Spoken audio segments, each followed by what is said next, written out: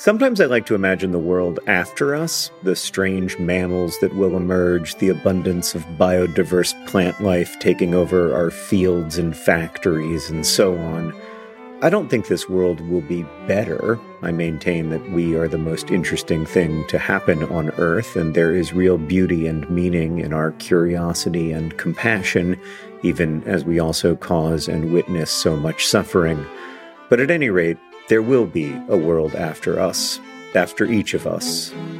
And that's why there's life insurance. It exists to provide a financial safety net to those who love and count on you.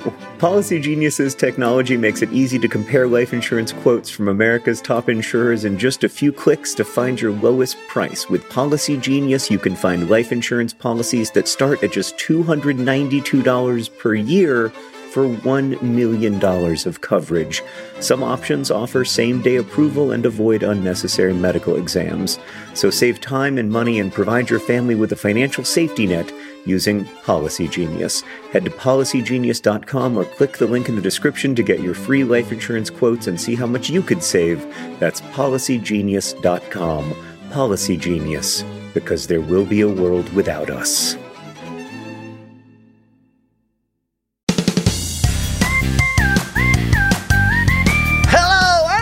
Welcome to Dear Hank and John. Or as I prefer to think of it, Dear John and Hank. It's a podcast where two brothers answer your questions, give you dubious advice, and bring you all the week's news from both Mars and AFC Wimbledon. John, I was just at the store trying to get a Thanksgiving turkey, and there just weren't very many of them, and they were all quite small. And I said, "Did they get any bigger?" to one of the employees at the grocery store, and they said to me, looked straight in the eyes, and said, "Man, no, they're dead."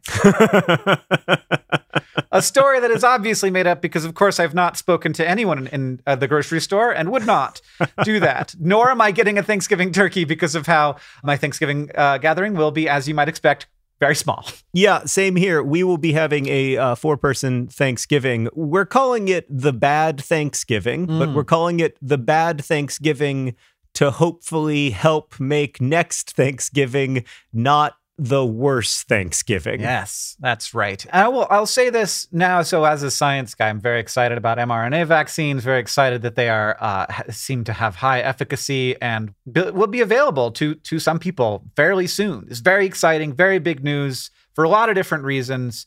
But one of the things that this means is that it is more important than ever to decrease the spread of this disease, which I know can feel like an insurmountable problem sometimes, but like every person who doesn't get COVID in the next few months is a person who may never get COVID because the vaccines will be available. So that's the thing that we're fighting for now. Whereas before we didn't really know what the end game was, now we do. And so now there is a very good reason to be taking every precaution we can because we are protecting certainly not just ourselves, but also our neighbors and all of the healthcare workers who are working very hard right now in very difficult circumstances and need our support. Yeah, we received a lot of emails this week from nurses and doctors and CNAs and lots of other people who work in hospitals who are just under extreme stress right now. And I'm so sorry, and I don't really know what else to say. We thought about what we can say, and all I really know how to say is that I'm sorry, and I hope that things get better soon. And I am sorry that you are being asked to do these Herculean tasks in really difficult circumstances. Anyway, it's a comedy podcast. And we're going to answer your questions because that's what we do. That's what we do. That is what we do. We have a small role to play, and we will play it. It's true. Some people save lives with their work. Some people sit in their basement talking to their brother, offering dubious advice to listeners who write in with ridiculous questions. Such as? Beginning with this one from Kevin, who writes, Dear John and Hank, how much sand can I take from the beach before it becomes immortal? Nope. Thanks. Kevin, That's not what it says. how much sand can I? Oh, that makes What way did you more think was sense. becoming immortal? The sand? I don't know. I was imagining that if you took enough sand away from the beach, that the sand that you've removed from the beach would become a kind of sand monster that Right. needs to return to the beach and then spends the rest of all time like trying to reunite with its former self. And so I had to figure out how much sand it takes to make that immortal sand monster. But it turns out the question is a little bit different. The question is, how much sand can I take from the beach before it becomes immoral? Kevin, that's not as good of a question as your original question. I mean, it's still a very good question. I like it. I like it because it's not about what's legal and not legal. Right, It's about the morality of the situation. Like, when am I taking from others? Like, when have I diminished this shared resource? Yeah. Which I think is a great question. Now, sand is pretty immortal as far as things go. Like, everything has an end, but sand's end is longer away. It will become rock eventually, but even then it will still be pretty sandy. Kevin, the answer to your question, and I've done some studies about this. Mhm. So you can't say that you can take no sand away really from can't. the beach because all humans take sand away from the beach when they walk away from the beach. Like, yeah, it's I in would the- love to take no sand from the beach. Right. If there were a way to take no sand from the beach, Yes. I would pay $5 for that. Yeah, so like the general rule when you're interacting with natural spaces is take nothing, leave nothing. But in the case of a beach, like, it forces you to take sand. So the question is, I will come. I'm with you forever. We are friends. I will be in your car now. so the question is, how much sand can you take? Yeah. And I think the answer is the amount that is attached to your body Is the right amount? after you try to remove all of the sand is the most sand you can take from the beach. I think after that, it does become unethical because if everyone was taking, a 2-liter bottle of sand off of the beach, then eventually the beach would be less good. Right. I have a different solution to this problem, which is you can take an amount of sand as long as you're not going to in some way financially benefit from the sand. So you can't remove sand or like in a way that's like, well, I need sand for this. And so I'm going to, instead of buying it at the store, I'm going to take it from the beach. That's definitely immoral. Yes. But you can take an amount of sand that is like a memento. Right. And so if beyond just like, if you want to fill a vial with sand, but like if it's a memento, it isn't about the amount. It's about the existence of the sand. Yeah. So like having one of those water jugs that you put on the water jug cooler, is that what that's called? At the workplace? Not really, but I know what you mean. Those like 10-gallon jugs. You can't fill that Yeah. with sand. You can't, because that's not a memento. You can fill like a test tube with sand. Yeah, and then you're like, this is my test tube collection of the sands of the beaches that I go to, and here's all the different sands. Which would actually be a very cool collection. It's pretty cool, and you can see that like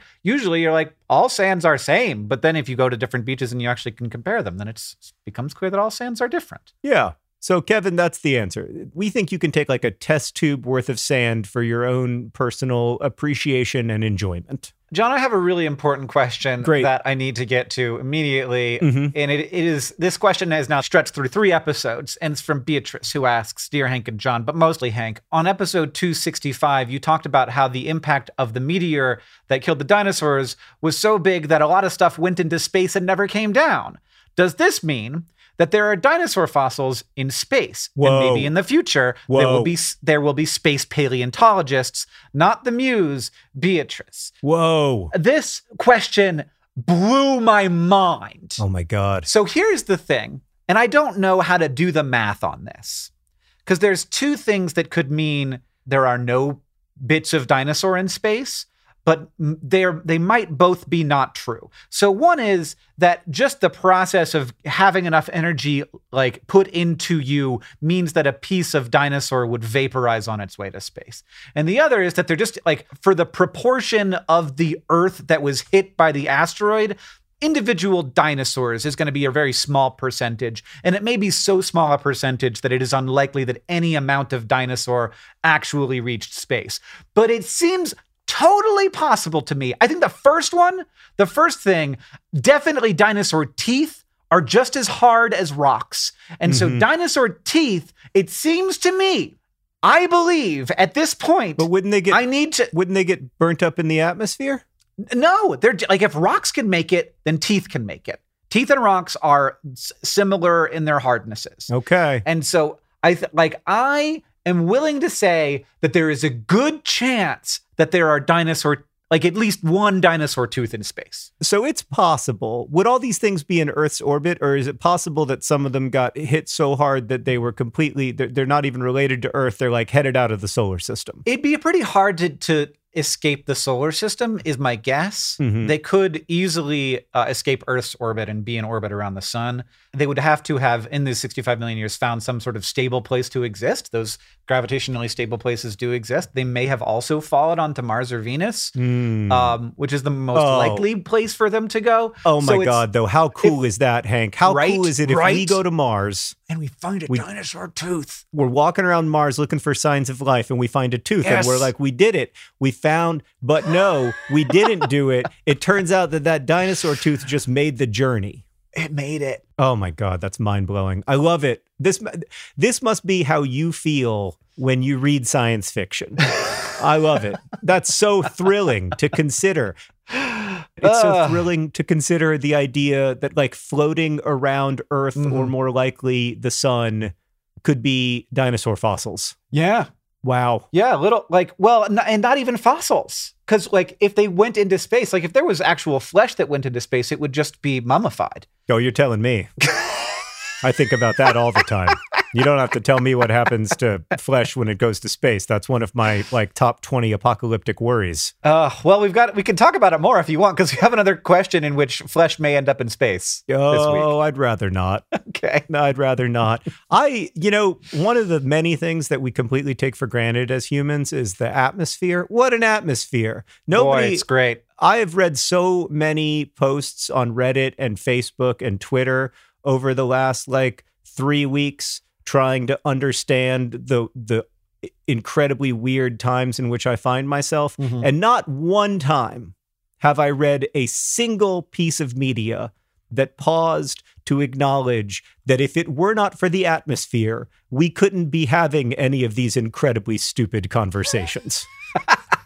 All hail the atmosphere. No gods, no kings, only the atmosphere. Only this thin shell of gas. It's like easier to get out of in terms of direction than driving to Seattle. I mean, Seattle is further away than space, John. Well, I think it depends on where you are. Actually, if you're in Seattle, it's not. Closer, it's for you, for you, and also it's significantly easier to drive sideways than it is to drive up. It's true. Really hard to drive up. My car has never done that. This next question comes from Kat, who writes, "Dear John and Hank, is the stereotypical pirate accent based on a real accent? And if so, from when and where?" By the way, if it sounds like we're asking a lot of silly questions, it's because we are. Yeah. And also, the minute I read this question, I realized that I have never considered the answer, and I am completely fascinated to learn about it. Yeah. When and where does the pirate accent come from? The curiosity is killing me, Kat. Oh, that's funny.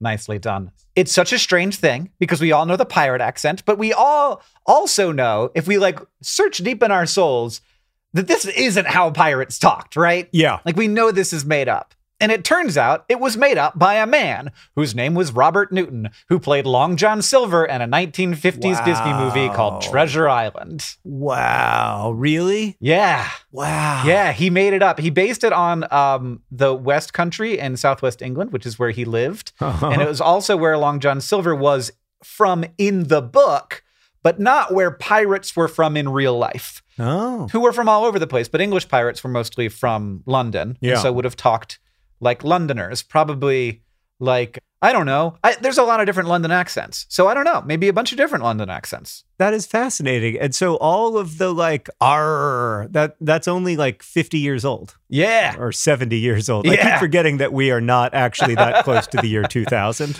Yeah. Because in my heart, it'll always be about 2003. Yes, I have this problem all the time, and we'll never stop having it. But accents are so cool, and we're often asked, when did the American English and British English diverge. Mm-hmm. And so like, when did we stop speaking like British people is sort of the sort of root of that question. But that's not how it works, because British people continued to also change the way that they spoke. Yeah. And so it's not like the people in the 1700s in America spoke the current British accent. They spoke the British accent that was around then, but since then, both of those accents have diverged from that common ancestor. Yes, so it's much less like we descended from chimpanzees and much more like chimpanzees and us both have a common ancestor. Exactly, yeah. I will say that the flat American accent that you and I, not to brag, are both absolute masters of is... And when I choose to be, sometimes I want to be a little bit British. Oh, don't. Maybe go a little Please bit don't. Wisconsin for a year for some reason. Yes, I could handle you going a little Wisconsin for a year, much more than I could handle you bringing back your fake British accent, which just the thought of it makes like... It's so bad. No, yeah, it's terrible. I just broke out into a fever. I'm sweating. Okay, which is more embarrassing? Yeah. Okay, here are my two most embarrassing things I think about a lot. Okay. One, my year of fake British accent in high school for no reason. Oh my God. Which is so uncomfortable. It is a sweaty moment. Two, I got invited to give a fancy speech at a fancy event with lots of influential people in the audience. And I decided to get up on stage. And instead of wearing my lanyard like a normal human, I thought I would be, I don't know, innovative, but really just quirky. And so I wore the lanyard around my neck and then with my arm through it like it was a purse, but it was way too tight. And so it was like bunching up on my chest. Well, the answer to your question is that while that second mortification is much more recent and so it feels profound, the greater mortification by far is faking a British accent for a year. I disagree, because I did that second thing when I was 35 years old. Oh, yeah. I was just replaying my mortifications last night. It's something that my brain loves to do in lieu of sleep. I actually wrote an Anthropocene Reviewed episode about this. Yeah. And I was able to pull one out of the archives. You know, like sometimes you think that they're gone. Yeah. And then you just like, it's almost like you're flipping through your record collection and you're like, oh, yeah, I forgot that I have that album by John Coltrane. It was like, oh, God, yeah, no, how could I have forgotten that? Uh-huh. Are you going to tell me? No. It's that bad. Yeah. I've got one that I've never told anyone. Oh, I mean, based on the mortifications you're willing to share, the ones that you aren't willing to share must be truly epic. Pretty bad. So I have a much like, I'll tell it. I'll tell it. Okay. Oh God, it's so embarrassing. So I made this video that got like 12 million views, and it was the most viewed video about the conflict in Ukraine at the time, the conflict between Eastern and Western Ukraine, which becomes relevant. And the video was really good, and all the facts in it were so totally reliable, except that every time I said Eastern Ukraine, I meant Western Ukraine, and every time I said Western Ukraine, I meant Eastern Ukraine, which is oh my God, especially to people living in those regions, is a fairly large error. Yeah.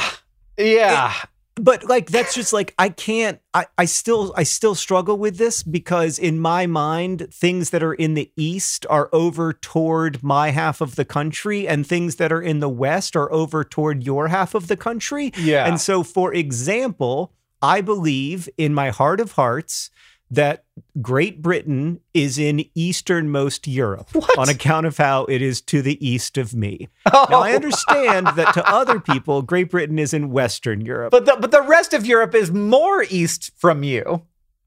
Well, sure, Hank, if you're an extremely sophisticated analyzer of East and West, but I'm not. That's the whole problem, right? So when I think about like, where's Eastern Ukraine? I'm like, well, it's the part of Ukraine closest to me because I'm on the east. Hank's on the west. I'm on the east. I get it. I see where you're thinking. So this part of Ukraine has to be Eastern Ukraine because it's closer to me than it is to Hank. Oh my God. Okay. And that, well, now I understand how you made that mistake. And also the thing is, it's not that big of a detail to know if you're just trying to like understand the conflict. Yeah, but it's kind of just a detail. But if you're there, it's like, stop now.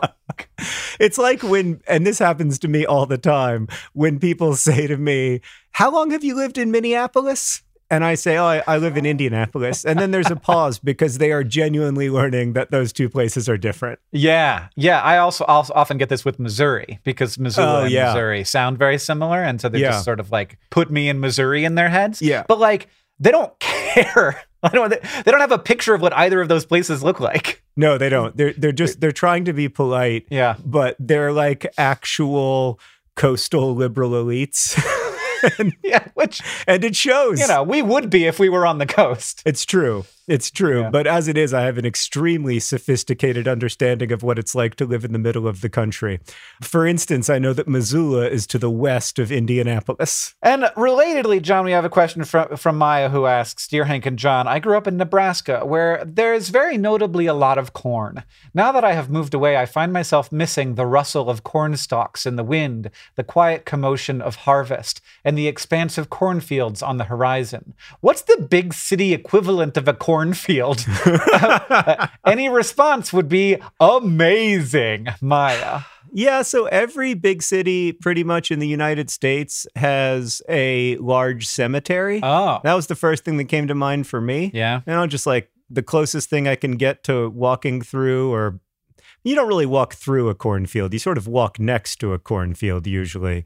Maybe a public park? Like maybe is Central Park New York's version of cornfields? I don't know. Well, here's the thing. I think that the people from a distance are my corn. And by which I mean the sounds of the city when you're not right up on it. Yeah. And so that might be from like 20 floors up or even like 5 floors up. And it might be like from a ways away horizontally as well.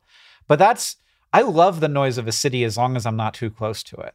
And I love the noise of a highway and roads, like the big semi trucks when their engine brakes, as long as they're like not up in my head. And I used to live like on the highway and the train tracks here in Missoula. And initially that noise was very disruptive to me, but it took like 5 days before it wasn't bothering me anymore. And then like a few weeks before I was like, I love this noise. Yeah, that's the thing. Like you start to associate, like when we lived in New York, we associated the sounds of the city, except for the sounds of the pigeons who lived on top of our air conditioning unit engaging in fighting and or mating behavior. Other than that particular set of sounds, the sounds of the city began to feel comforting because I felt like, oh, I'm not alone. And I felt like, oh, there's, lots of people out and about and I can go outside and join the great human fray. And that felt kind of like good. So much so that when we first moved to Indianapolis, I remember like the first night that we slept in our first home, I was completely freaked out by how silent it was. And how can you be sure that it's safe if it's so quiet? Because I had begun to associate feeling safe with hearing people's voices and hearing stuff happen outside. Yeah. So I think what will actually happen is that slowly the sounds of the city will replace the sounds of cornfields. And then when you go back to Nebraska, you're going to have your like Children of the Corn moment where you're like, oh, these are some weird sounds. It's not good. I think actually, in my experience, you go back to a place and those tiny details that you didn't even really notice, like they become the trigger that brings that place back for you. And so I think that there is no equivalent to the quiet commotion of harvest in the city, and there will never be. And so like that is part of what makes spaces and places different from one another. By the way, that is a great phrase. I loved it. Commotion. Yeah. This next question comes from Peyton, who asks, Dear Hank and John, every Sunday morning I get a dreaded notification, my weekly screen time report. Oh boy. It is always so high, and I don't know how to just stop. I need my phone for emergencies, obviously, but also for part of my job, so I can't just turn it off. When my phone dings and I see that dreaded 2-digit daily average, it makes me want to throw my phone into the Grand Canyon. Help! Always taking a bite of the forbidden apple. TM, trademark. Aha, Peyton. That's a good one, Peyton. Uh-huh. My goal has always been to keep my phone screen time below an hour a day on average. What? Yeah. Well, you have to remember, I don't have my email on my phone. Oh, man, John, I don't want to tell you that's still really low. No, it is not, because I spend 5 or 10 hours a day on my computer. So I mean, what is your daily screen time? If I count the computer, it's over 10 hours for sure. Yeah, of course. But I mean, that's where I work. Or so I tell myself. I mean, I'm not totally. It's also where I do a lot of other things. Yeah, that's all you're doing. 100%. It's also where I do a lot of my patented preventative worry, where I believe that if I just read enough about what would happen if the atmosphere suddenly disappeared, that will keep the atmosphere holding together. What is your daily screen time on your phone? You can look at it right now. I have no idea. Just How do I look. do it? Go to settings. Well, my average is 5 hours and 51 minutes, but I still think that that's low. That's not low, Hank. That, like, if 10 years ago I had told you that you would spend 6 hours a day on your cell phone, you wouldn't have said like, oh, that seems low. You would have said like, what did they invent to make me so addicted to it? And the answer is TikTok. I had a day. Whoa, did I really? I had a day last week that was 10 hours. Oh my God. I think I was watching a lot of TV. On my phone that day. But yeah, Peyton, the thing that you highlight here is the thing that's so challenging, which is that we cannot simply say like, I don't want this anymore because I need a lot of things on my phone. I need Google Maps. I need lots of other apps. Mm-hmm. And so how do you get the stuff that's useful and not get the stuff that you are vulnerable to? Not get the stuff that sucks you in and hijacks your consciousness and uses your attention to turn it into a monetizable asset. Yeah, I think it's also like I don't want us to treat screen time like calories, where like we have decided that this thing is bad, and so we must be ashamed of all of the ones that we consume. Right. Calories Well, are we food. also shouldn't treat calories like calories. Yes, exactly. Calories are food, and like without them, you would die. Yeah. And so primarily they are helpful, and I think that like in many cases, screen time is helpful. We shouldn't be looking at screen time as one thing, and we need to recognize when are the times when this is making both like me and also my world worse, which I think plenty of the time that I spend on Twitter is that. But there's also the time when we're like, that's making life better for me and for other people that I'm spending time on my phone. And I'm trying to focus more on those things. It's really hard though. It's like, really hard because, you know, nothing gets my brain worked up quite like the opportunity to check. And that's what Twitter and Reddit and Facebook are really, really good at, is getting you to check and then offering you rewards based on a random number of times checked. So I'm not saying I'm immune to it. I'm saying that I'm like deeply, deeply troubled by it. And I'm not trying to be critical of Twitter or Facebook. I'm only trying to be critical of my use of Twitter and Facebook, which like disturbed me. Yeah. I become a person, even on sports Twitter, like I become a person that I'm just not proud of. I don't know how else to say it. Yeah.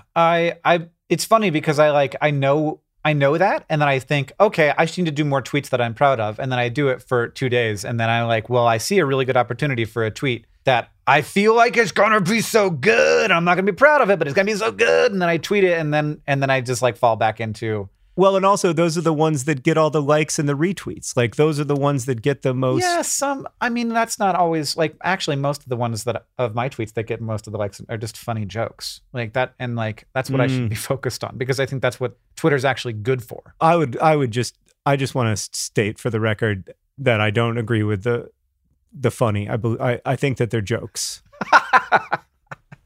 You can't call your own jokes funny, I guess. Which reminds me that today's podcast is brought to you by Hank's Funny Jokes. Hank's Funny Jokes, retweeted since 2008. Not because they're funny, though. Just because they're jokes. This podcast is also brought to you by Eastern Ukraine. Oh, God. Eastern Ukraine. It's on the west side of Ukraine if you're in John's brain. And today's podcast is brought to you by the quiet commotion of harvesting corn. The quiet commotion of harvesting corn. It's what I want the Anthropocene Reviewed to sound like all the time. That's nice. This podcast is also brought to you by space paleontologists roving the solar system in search of dinosaur teeth that were blasted off the planet by asteroids. This episode of Dear Hank John is brought to you by Thrive Market. Thrive Market is there to help you maintain the kinds of habits that you want to have. For me, I need to have the right kind of food in the house or I will eat whatever. Oreo recently sent me some free fancy Oreos. They were weird. I ate all of them. I ate all of them in a week, and it was a problem. I can't do that. I need to have healthy, good stuff in the house, and Thrive Market can help you have healthy habits. It's a great go-to for all your grocery and household essentials. essentials and the convenience of getting everything online and then like just quickly shipped to the doorstep, it's a huge time saver. Thrive Market carries brands with great ingredients and sourcing methods. They got Amy's, Banza, Burt's Bees, Chobani, Honest Kids, Kind, Mike's Hot Honey, Oatly, Olipop, Poppy, Salt. I've never heard of Salt, but it's got 2 A's in it, so it has to be good. And as a Thrive Market member, you can save money on every single grocery order. On average, you can save over 30% every time. And they also have a deals page that changes every day. When you join Thrive Market, you are also helping a family in need with their 1-for-1 membership matching program. You join, they give. Join in on the savings with Thrive Market today and get 30% off your first order, plus a $60 free gift. I enjoyed my $60 free gift. I was surprised by it, and it was the kind of thing I wouldn't have bought. And then now I'm like on the ghee train. They gave me free ghee. And I was like, I don't know what ghee is. But then I was like, oh, this is great. It's like butter, but it's different and more spreadable.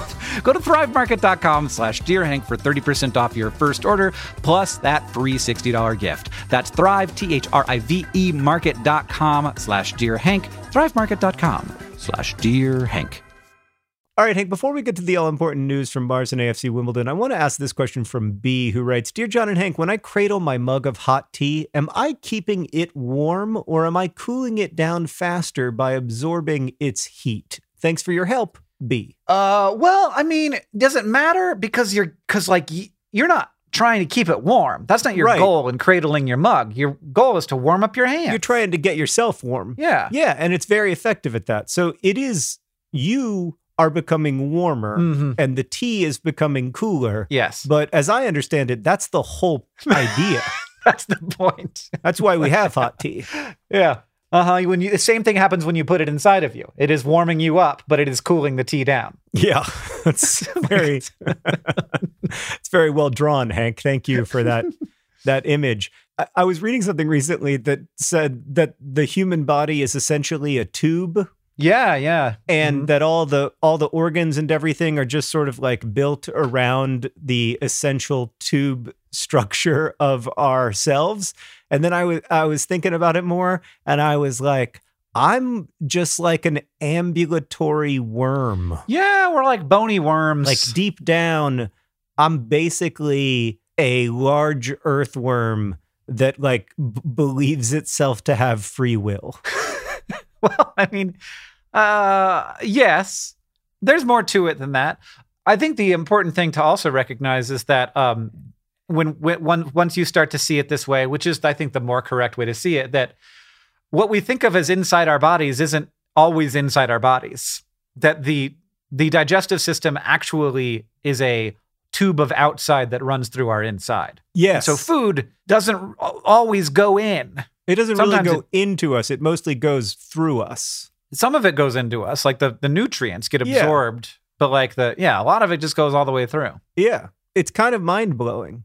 Really, the skin is one kind of outside. I'm going to mess this up like I messed up Western and Eastern Ukraine. I can't tell inside from outside either. We got to move on to the news from AFC Wimbledon. Okay. What's the news from AFC Wimbledon? Mr. Worm. Well, there is no news from AFC Wimbledon, Hank, because of COVID. Oh. AFC Wimbledon reported that some players got COVID, and as a result, their games were canceled. Their first round FA Cup match against Barrow was postponed, as was one other game. They are all like self-isolating for 14 days. And then after everybody tests negative, or the people who tested positive are negative, whenever the regulations say they can come back to training, they will come back to training. But for now, everything is on hold because of the pandemic. And I mean, that isn't the biggest problem with the pandemic, so I don't even feel like I can complain or lament. Yeah. But that's where we are. Well, that is frustrating. Is there a timeline? Yeah, so I mean the next scheduled game is supposed to be on the 21st, and that will be after the 2-week quarantine period. It's just not clear right now, like if people maybe got it in the interim. We just don't know. So hopefully they will play this weekend, but we'll see. Do you want to know some Mars news, John? Yes, desperately. Take me off of this planet. Well, let's talk about atmospheres and how important they are, because scientists are still learning more and trying to learn more about how water keeps on escaping the red planet. We want to know very badly where all that water went, because we know it used to be there. But like, how do you go from having like lakes and oceans and rivers to just not anymore? That seems like a pressing question to ask, because if it happened on Earth, that'd be really bad.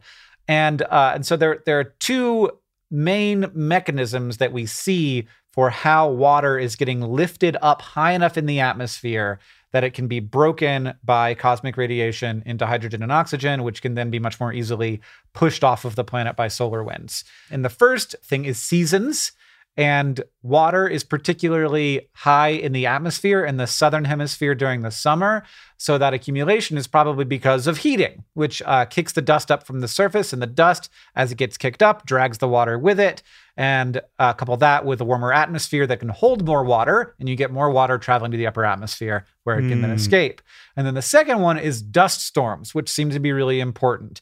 Now, in 2018, there was a huge dust storm, and you will remember this because it was the thing that ended the Opportunity rover's mission, and that was bad. So that dust storm was bad for that reason, but it was good because it allowed us to study how dust storms are impacting the water in the atmosphere of Mars.